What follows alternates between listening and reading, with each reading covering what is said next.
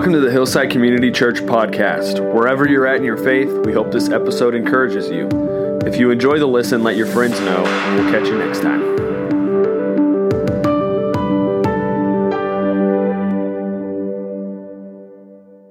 Well, good morning.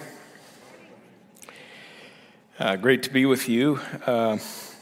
So after this past week, just hit me that in light of our series topic and what's going on, that we as a body ought to be praying for our country and its leaders together in here.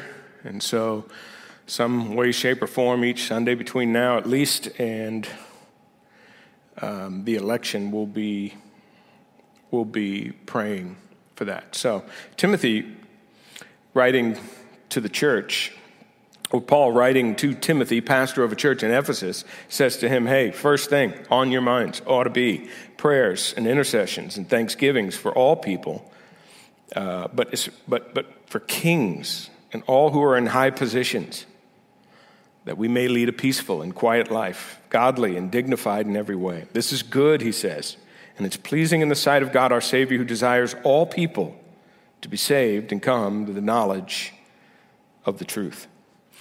So, why don't you bow with me, would you? Father, we want to do exactly what Timothy is told to do. We want to lift up our country and our leaders who are, Lord, the decisions that they make affect this country and the world. And right now, there doesn't seem to be any kind of unity, not the kind that's necessary to bring real solutions to our country. So we lift up our leaders. You say the king's heart is in your hand. We ask that you guide them, give them wisdom, draw them to yourself. We know your ultimate goal and plan is that all people come to know you. Timothy says, your desire is that everyone, including the leaders in the world, come to know you, and that's our prayer. And only you can do that, Father. We admit that you are sovereign and that you have a plan to redeem the world, and that plan will not be thwarted by anyone or anything. And we trust in you completely to that end. In Jesus' name, amen. So if you're a guest with us, we're in the third part of a series called The People of God. And we are looking at 1 Peter, who is writing to Christians. Peter's writing to Christians who are living in a very godless society, anti-God world, reminding them that their identity is in God and with his people. Because Peter knows it's very difficult to be estranged, to feel on the outs in any way. But to lose sort of your social or maybe national identification, which is so basic to us as humans, and I think especially true of Christians in America. This is hard because we have benefited from the influence and the acceptance of Christianity within our culture. And as a result, patriotic inferences, references, and sentiments have blended, become part of our national and spiritual consciousness. And we find it very, very difficult to separate our nationalism and our Christianity. And so Peter's point is that we, the church, the people of God, are not defined by any social or political or national entity. So Peter is going to make it clear that we are not to confuse our faith with a cultural identity, an external cultural identity. Miroslav Volf, who's a Croatian theologian, he teaches at Fuller. He writes this: the universality of God entails transcendence with respect to any given culture. In other words, rise above any culture. Christians can never be, first of all, Asians or Americans or Croatians, Russians or Tutsis, and then Christians. At the very core of Christian identity lies an all-encompassing change of loyalty from a given culture with its gods to the God of all cultures. A response to a call from that God entails rearrangement of a whole network of allegiances. Departure is part and parcel of Christian identity. Now, the reason Peter is trying to help these believers with that is because you will be shaped in conscious and subconscious ways by how you see yourself and what you connect yourself to, where you find or get your identity. And as America gets farther and farther away from this Christian way, it reveals that we are ill-prepared for the rejection of our values and lifestyle and beliefs. And we're trying to save a nation's morality politically. Somehow, as I've said before, with a sense that if you lose America, you lose Christianity.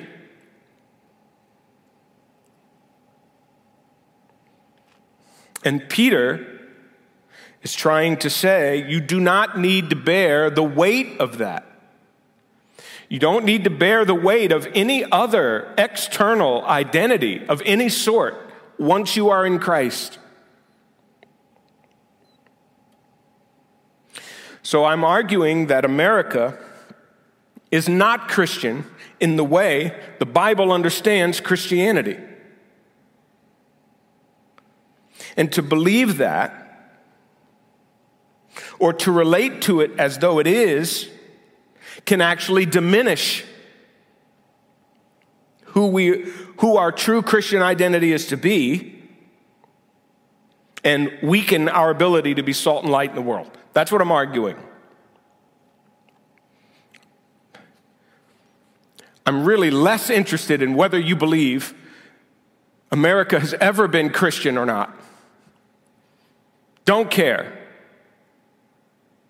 Because I feel like that's what a lot of you are worried about. Less worried than about the things that ought to be worried about for us as a church. And what's happening is it's forcing us into some cultural war, and we are engaging in these political tactics and dynamics that the world uses, and they're shaping us more than the spiritual dynamics of being in Christ.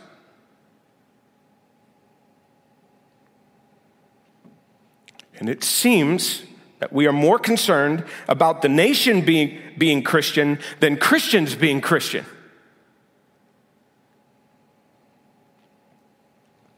If you watched the debate, which I did, all of it, every minute, because of this series, I don't know that I would have lasted otherwise. It was hard to take. And what you saw there was a microcosm of our whole country. It's angry, bitter, demeaning, polarizing. It's really hard to reach solutions that people really desperately need when that's the case. So we become intolerant. That's a picture not of just the country, Hillside. That's a lot of Christians. That's how they, intolerant, belligerent, can't handle it if somebody doesn't see things the way they see them. win at all costs. And so our politics are creating enemies out of people that God wants us to reach.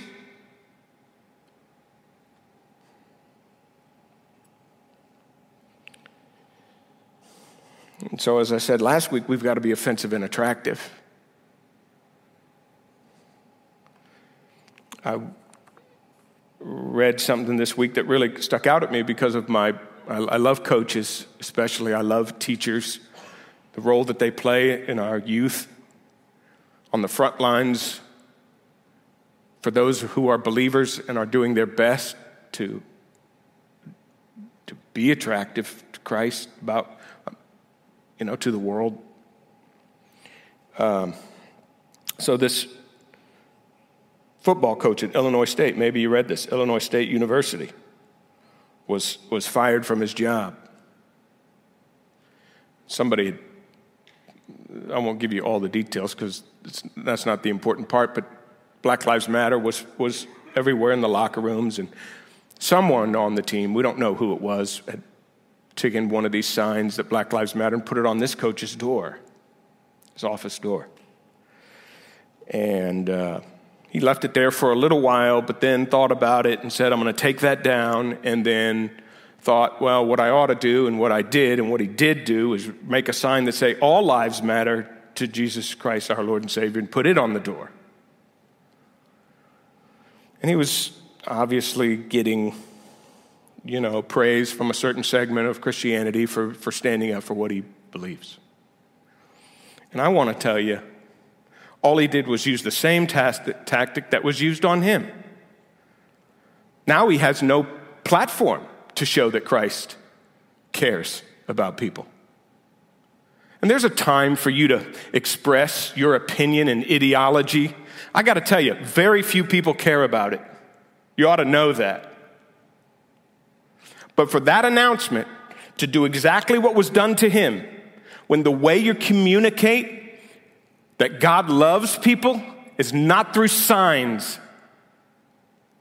it's through real life, baby. Get in that locker room and love people. Get in that locker room and love people wherever they are. And not try to change their minds politically. It was a miss. That's what I'm talking about. We're happy to create enemies as long as we get our point across. Not really caring about souls. We desperately, Hillside, need Peter's help for who we are and how to live and affect people in this world. A theology, it gives us an identity and a way to engage this world. And we saw last week that Peter begins understanding our identity, and we have to tease out this whole idea, and it's that we are exiles. Remember what he says? He starts the book out, we are chosen exiles in dispersion, scattered all over the place, homeless, basically. Chosen exiles. Last week we looked at that. The one celebrates your relationship with God. The fact that we are chosen by God gives us our vertical identity. And as a result of what God has done for us, we are now exiles to the world. That's our horizontal relationship wherever we're at. No place is home for a believer. We are exiles. And remember, he closes the book with that incredible picture of describing Rome, where he's at, as Babylon. Babylon is where Israel went into exile. He's describing the church. That's her. She is in Babylon. This is an incredibly powerful figure to reemphasize the idea at the beginning and the end of the book that we are exiles. That's how we live our lives in between. By virtue of being related to God, we are exiles, wherever you put us. So we have to tease out what it means to be an exile. How are we supposed to think of ourselves? How are we supposed to live like that? Well, you think to yourself, all right, Peter, you're going to start into this and you're going to help us with this new identity of an exile? How are you going to do that? Wonder what you're going to say first after this. And Peter, he says right off the bat, "Blessed be the God and Father of our Lord Jesus Christ. According to his great mercy, he has caused us to be born again." Let me take you right back to your beginning. Let me take you right back to your natural, ultimate identity and relationship. You were born to a living hope through the resurrection of Jesus Christ from the dead, and to an inheritance that is imperishable, undefiled, unfading, kept in heaven for you. Profound couple of verses. So Peter is going to look at us exiles, struggling to get along in a society that no longer believes what we believe. And he's going to start right at the very beginning with this idea of new birth. And by the way, this is a really interesting word Peter uses here, this born again. It's not used anywhere else in the Old Testament or New. Peter uses it twice here and in a little later in the chapter to describe people born again. It's as if Peter is going to get down to the root, the basic essence of your existence starts with the fact that you have been born again, infused with a supernatural life in you. That creates the possibilities of spiritual development. Because what God has done in you, he can now grow you into something. That's why in chapter 2, we looked at a couple weeks ago, where Peter looks at us literally in chapter 2 and says, you're like infants. You're supposed to be like infants, longing for the milk that'll grow you. Because when I put this spiritual life in you, I expect it to grow. It will grow. It's impossible for that growth to occur without the supernatural life giving it the ability to do that. That's why one commentator says a new convert is like a newborn child. You have this little bundle of life in your hand, and it's like this small, tiny thing, but you know when you look at it, the potential for its development and life are there. I haven't had a baby in my life in a long time, but I have a grandchild who lives with us. It's been almost 6 months, 5.5 months. And I see this baby every day, and I see as the weeks go on in the month, the development. And it's just astounding, the transformation. I have 3 nieces, because now the grandkids are all girls now. 3 nieces that are girls. And I see the other ones just periodically, and when I do, I can see they're growing. They're, getting chunky, walking, crawling, saying things. And I look at this little one that I'm holding. I call her Peanut because she's so tiny. And I think, oh my gosh, I think about her and I go, wow. I picture her when she's going to be 3. What she'll be like, what she'll be when she's 20. We got trouble. We got trouble coming in the Chiofalo family. Big trouble. But you can see it. You look at her and you can't help but picture the development and growth that's coming because it's so powerful in them. That's what Peter's saying. When God's supernatural life comes inside of you, oh, watch out. The potential for your development is overwhelming in where you're going to go spiritually. And Peter says, so what are we born to? What do we got to deal with here? He says, it's a living hope. You are born again to a living hope. It's living because it's attached to someone who has risen from the dead. It's far better than being attached to a dead person, don't you agree? It's a living hope. It's not dead. It's not futile. It's not temporary. It's real. And just by the word hope, it suggests ultimate. Not something you have now, but something you know and expect is coming. So the resurrection has literally achieved something that's impossible in the world, because everything else in the world is going to die. It's going to fade out. And because it's grounded in a living person, we have hope. This is great news for a group of people who are losing their place in a society. Listen, life by itself is despairing. And taken by itself, it's overwhelming. It's amazing we get through days. It's amazing we get through weeks. It's amazing we get through years and even half a century.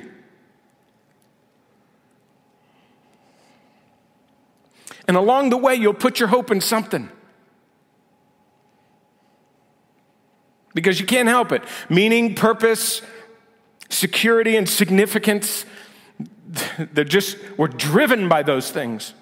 And so if you don't have something to put your hope in, you'll attach it to anything. That's why Dallas Willard's, one of my, very memorable lines from his book is, meaning is not a luxury for human beings.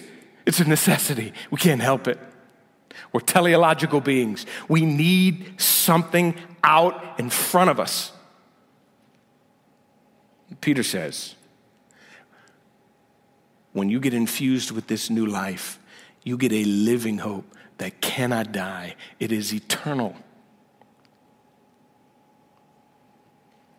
And so Peter says, listen, if I can change your hope, if your hope can be changed, if you can change someone's hope, you literally can change everything about them. The days that they wake up with a hope like this out in front of them it changes everything.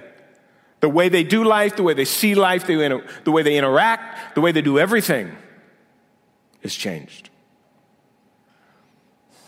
So he says, you have that. You don't need to grab onto it anywhere else. But you don't only have that. Let me give it to you another way, Peter says. I want to talk about something even more concrete, in case hope is just a little too abstract for you. Let me talk to you about an inheritance. And any Jewish person would have gotten this. Remember, there's all kind of Old Testament imagery in 1 Peter. It's flooded with Old Testament. We're going to talk more about that in the weeks to come. But for right now, you got Israel on the mind in Peter's words. He uses chosen, diaspora, exiles. These were all terms used of Israel. And now he's going to talk about an inheritance, which if you were Jewish, you would have thought of the land. You would have thought of Canaan land. Because that was the land that was promised us. That's where God was taking us. That's where we wanted to go. So it invites us to think about the land, which was so valuable to the people. It was like it's not unlike what we're experiencing today. The value of a certain land, a geography, a place, a country. But here's the thing. It kept getting ripped from Israel. Every time you turn around, there was a new nation. I counted 6, easy, in just a brief history to Rome, that ravaged that land all the time and took it from them and dragged them into some exile. It's like really hard to grab, to get an identity out of that geographical place on this earth when it kept getting ripped from you. And now, who are we going to be now?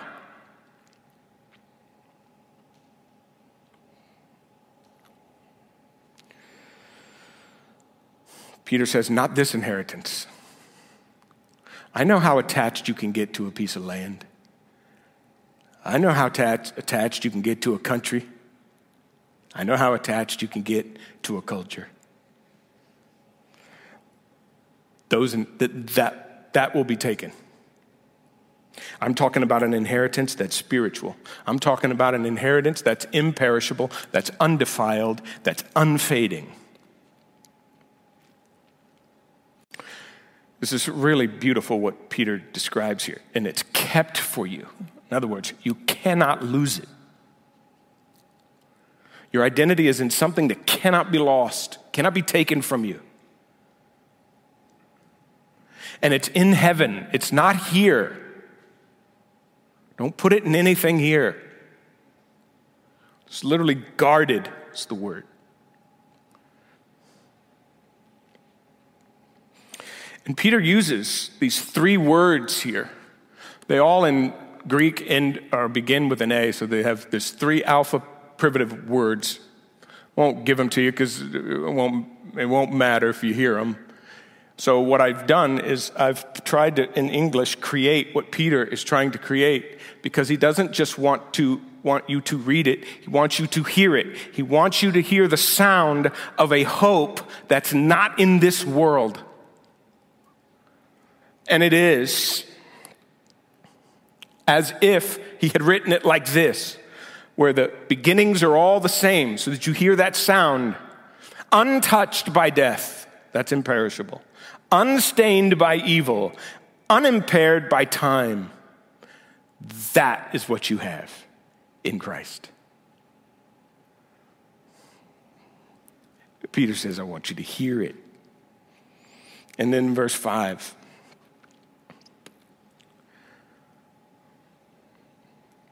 This thing that you have, God's power guards it through faith. This is an important phrase. We've got to come back to that, and we will next week. For a salvation, remember, salvation in Peter is always future, ready to be revealed at the last time. In other words, we've been saved, that's born again. But we've been born to something that has a future piece to it that is not here. It's out there. It's beyond this world. That's our hope. Peter knows he's talking to a group of people that sit in a room that feel just like we do. You take our national identity, you take your cultural identity, you take a social identity and estrange us. That's painful. That would hurt anyone. It'll make you feel helpless. It'll make you feel hopeless. It'll make you feel homeless. This is what exiles feel like, Peter is saying. This is what exiles feel like. And so Peter is saying, society may not take you in. They may not accept you. And you will, by virtue of your faith, never, ever feel at home anywhere. That's what Peter is trying to say. You will never feel at home anywhere because of this spiritual life that's been infused into you, and this hope that you have, and this inheritance that awaits you that isn't here. And so you're always heading toward it. You're not just an exile, you're a pilgrim, you're a sojourner. You're not home, you're heading home.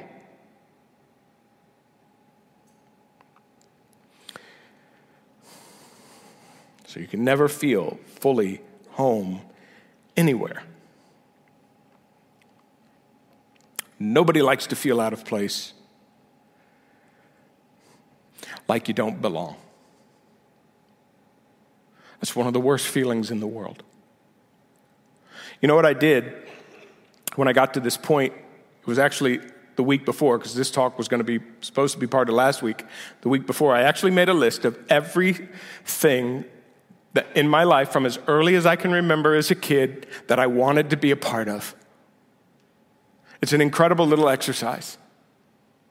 And you will find how restless you've been all your life when you literally jot down everything you wanted to be a part of all your life. I want to be a part of that. I want to be seen as that. I want to connect to that. I want that. I want to be at that place. I want to be with those people. I want to be in that room. I want to be there. Because it's a longing in all of our hearts. And Peter's trying to say, some people will try to find it in their country, and you can't find it there. You can't ultimately find it anywhere. There's no home here. You can't find it anywhere. If you're connected to God, He's given you something, and He's prepared a home for you that you'll never find here. But here's the thing. In America, it's really easy, follow me now, to feel at home. Really at home. It's for so long accommodated a Christian way of life. that we've been able to find some measure of security, some measure of significance, some measure of purpose and meaning. And in fact, as I've said before, a pretty comfortable existence here for us. And so perhaps we've settled in a little too much. And Peter's going to remind the people that he's talking to, maybe you settled in just a little too much. You're feeling a little too at home. That's why I had David read Hebrews. Listen to what it says in Hebrews 11. We're talking about the faith chapter, the book of movement, the book of pilgrims. They all died in faith without receiving the things they promised. That's a powerful statement. Just chew on that for a minute. In other words, nobody was ever going to find here what was ultimately promised to them. And they saw in the distance. And look at this. Look at this. Welcomed and acknowledged that they were strangers and foreigners on the earth. They never once believed they'd ever find it here, in anything or anyone. And those who speak in such a way call themselves exiles. Make it clear they are seeking a homeland. Home. It's what our hearts are all desperately wanting. The writer of Hebrews says, can't find it here. In fact, if they had been thinking of the land that they had left, they would have had opportunity to return. This is a great little statement, and I think particularly applicable right here for Americans who are sort of nostalgic about a country they wish they had again. And the writer of Hebrews is saying, don't go back. Come forward. Don't go backwards. Come forward. Aspire to a better land. Here's your word, land. There it is. You could translate that country.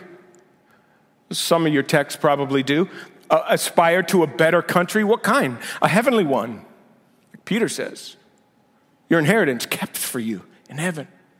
Because it's not here. You'll never be fully comfortable. And then listen, I could preach until I'm 100 years old, and I won't be able to explain to you what it means for God to say of these people who see themselves as exiles, I am not ashamed to call them my people. Wow. Those are the people I need. Those are the people I want. The people who find their home in me and nothing else. Those are my people.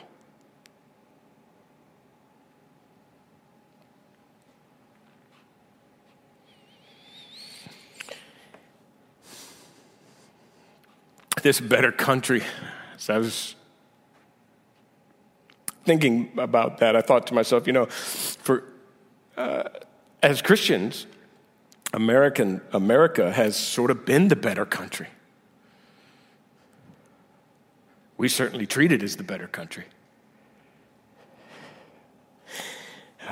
But I wonder if that's affected us a little bit to where we don't really need to look further for a better country. And our sights really aren't set in the future hope that Peter has set for us, because we've found what we want here. I mean, here in America, you can have your dream home, your dream job, your dream guy or gal. Everything's dreamy.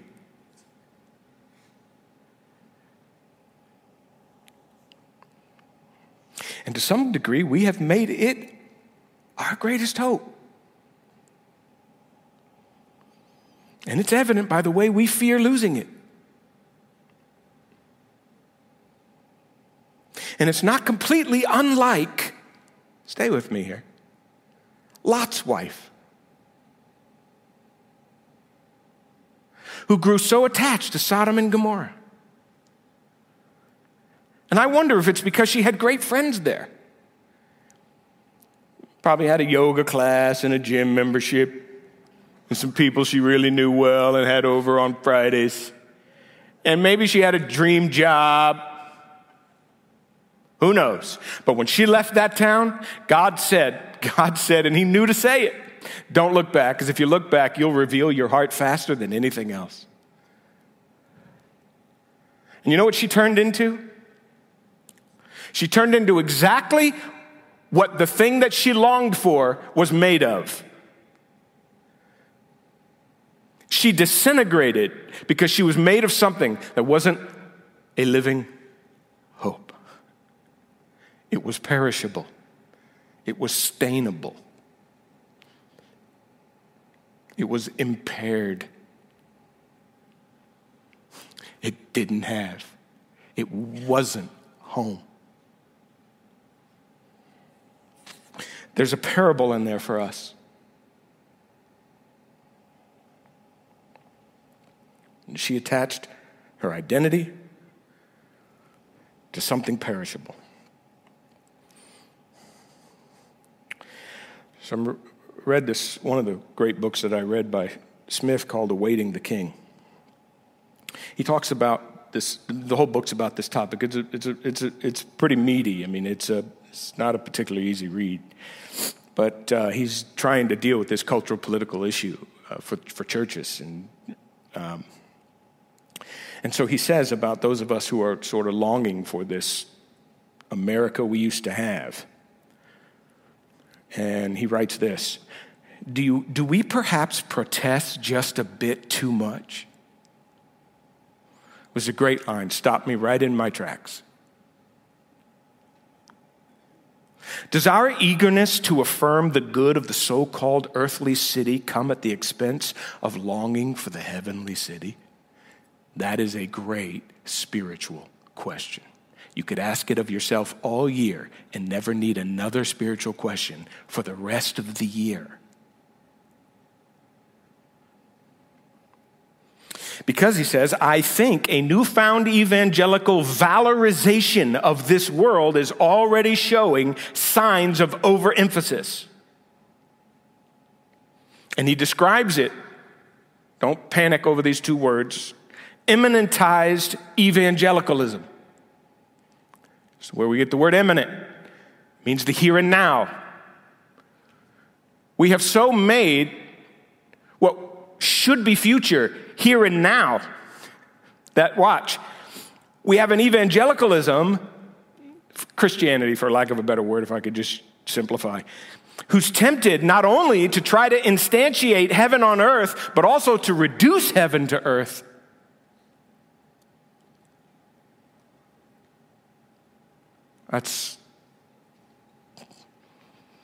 That is really convicting.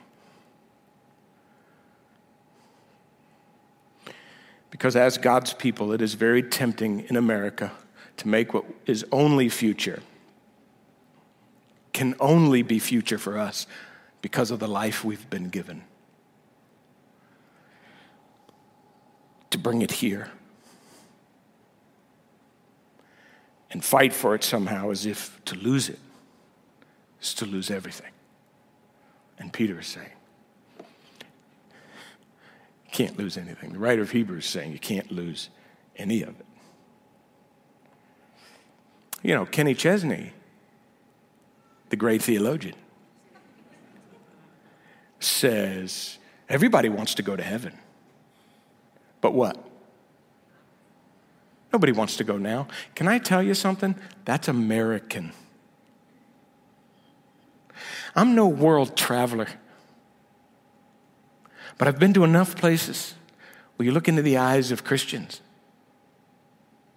and you see people who long for heaven in a way Americans do not. Not only do they long for it, get ready for this, they're happy to die to get there. And they'll stand for Christ under any circumstances. They'll get hacked to death with a machete, beaten for hours, watch their families get ripped apart, and never denounce Christ.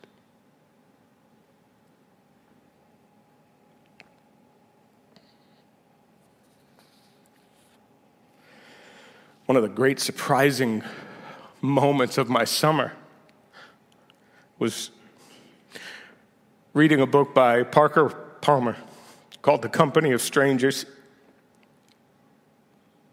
Challenged me to really, really deep level regarding this topic. He spoke of the golden age of America as sort of the land that we're describing here in Hebrews. And he says, we have this golden age of memory. And he writes, he says, it's partly fiction to begin with, even if it were not and ever could be reconstructed. But he says, in regard to what the writer of Hebrews is saying here, as it relates to us as Americans, if we seek to return to the past, the writer is telling us, the writer of Hebrews, that that's a sign that we lack faith. Whether that past is fantasy or fact. If we seek to return to the golden age of memory where we feel safe and at home, we will reveal our distrust of the God who calls us forward. We don't go backwards. And we're not trying to protect anything here. We know what we have in the future, and we're headed toward it. Hillside, that's not how American Christians tend to live.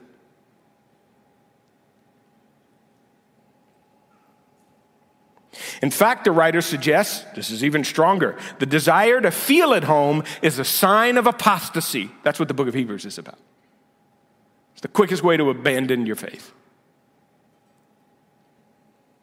Find something else to attach to. He says it's a sign of apostasy toward the God who always beckons us toward new lands, new life, and into all the risks of sojourning on earth. That's who we're called. We're called that way. Don't put your stakes down too deep.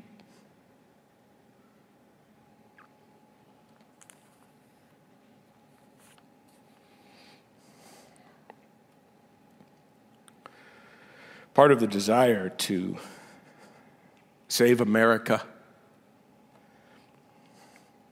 is we don't want to lose our home. We are exiles and pilgrims. And God says, you're not home. And he's pulling us forward. We can never settle. So for Peter, hope is home. It's our ultimate home. Where all the longings of your heart that you have every day that keep you up at night. And one of the great benefits of being a believer and having the life given to you is you know why you're never satisfied here. You know why you never feel home. When you don't know Christ, you don't know why you don't feel home here.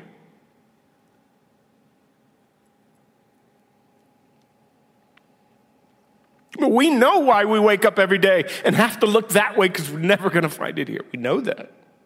See, home is where you feel safe, the safest. It's where your deepest relationships are, the most intimate ones, where you rest and find comfort after days of being out.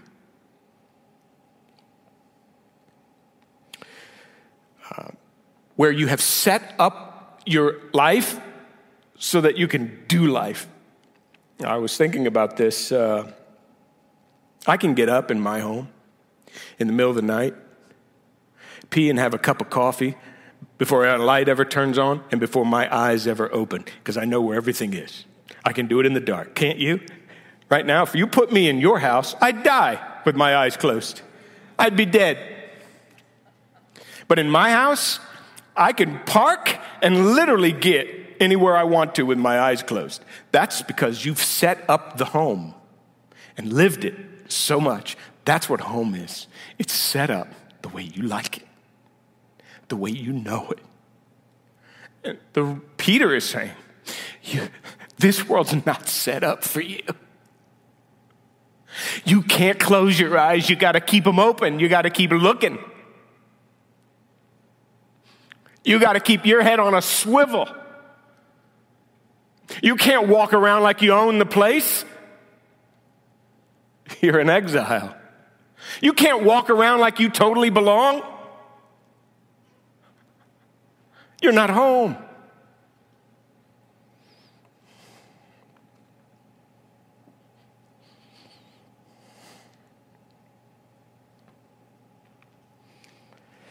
And it can never be a home. So we shouldn't be surprised and threatened. We don't have to employ the tools and tactics of the world for political gain or influence with the hope of controlling or toppling an empire. That's certainly Peter's message to the churches there in Asia. Because Peter's going to say, you've already gained something you cannot put a price tag on. It's imperishable. It's unstainable. Unimpaired. You've already got it.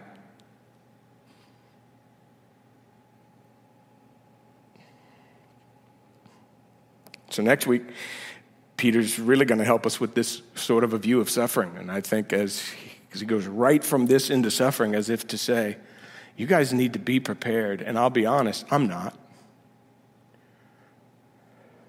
If you wonder, maybe you do. What's he doing all week thinking all this stuff up? Wonder if he cares. Let me just tell you, all your anxiety, all your questions, all your angst, the idea of having to suffer for my faith, they overwhelm me, those things. Just like they do you. But we have to face this truth that we're not home.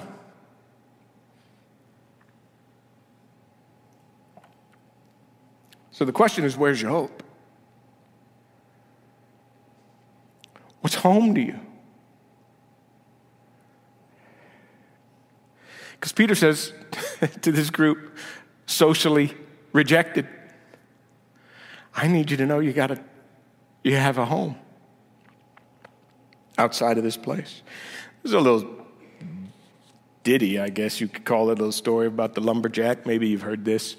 So the lumberjack goes into a forest and he's going to take a tree down, and when he's about to take it down, he looks up and notices there's a nest up there with a bird and some babies.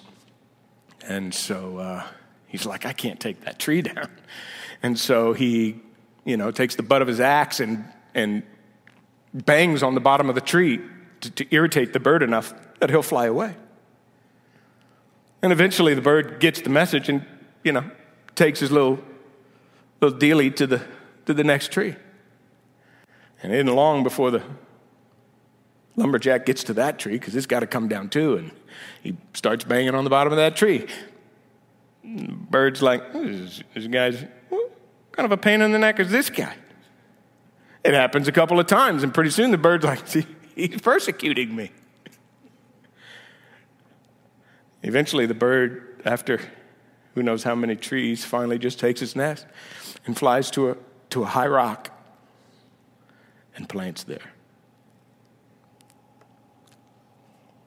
And it's just a little reminder that every tree in this world is coming down. None of them will last. And if you nest there, you're doomed. You need to find a rock. Peter is saying Christ is that rock. It's the only place you'll be safe.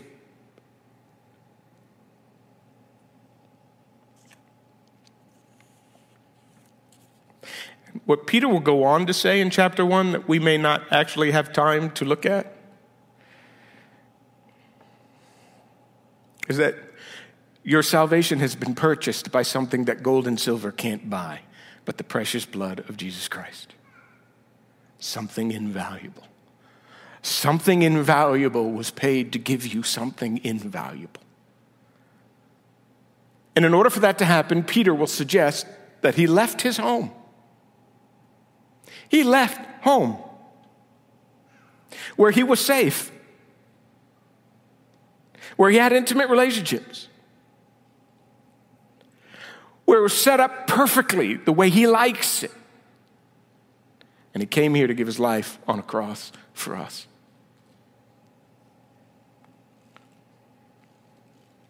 He became an exile so that we could make our own way toward the kingdom and the home he has prepared for us.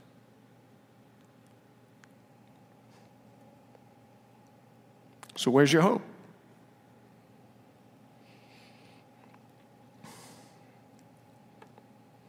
If you feel the place of your hope being shaken or taken, then it's not in the right place.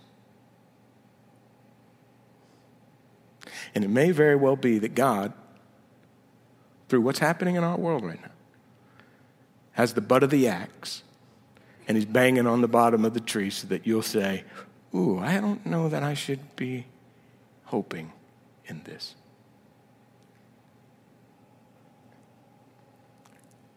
And Peter will say, better fly to Jesus. You better fly to that rock. You better fly to Jesus.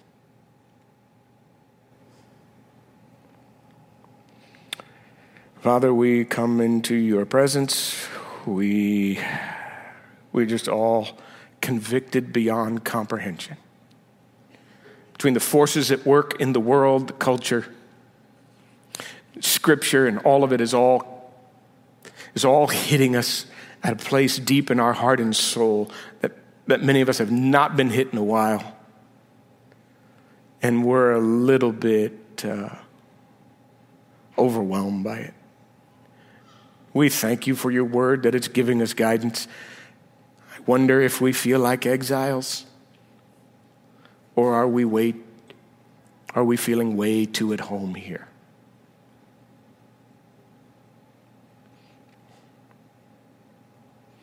We need to solve that in our hearts today, Lord.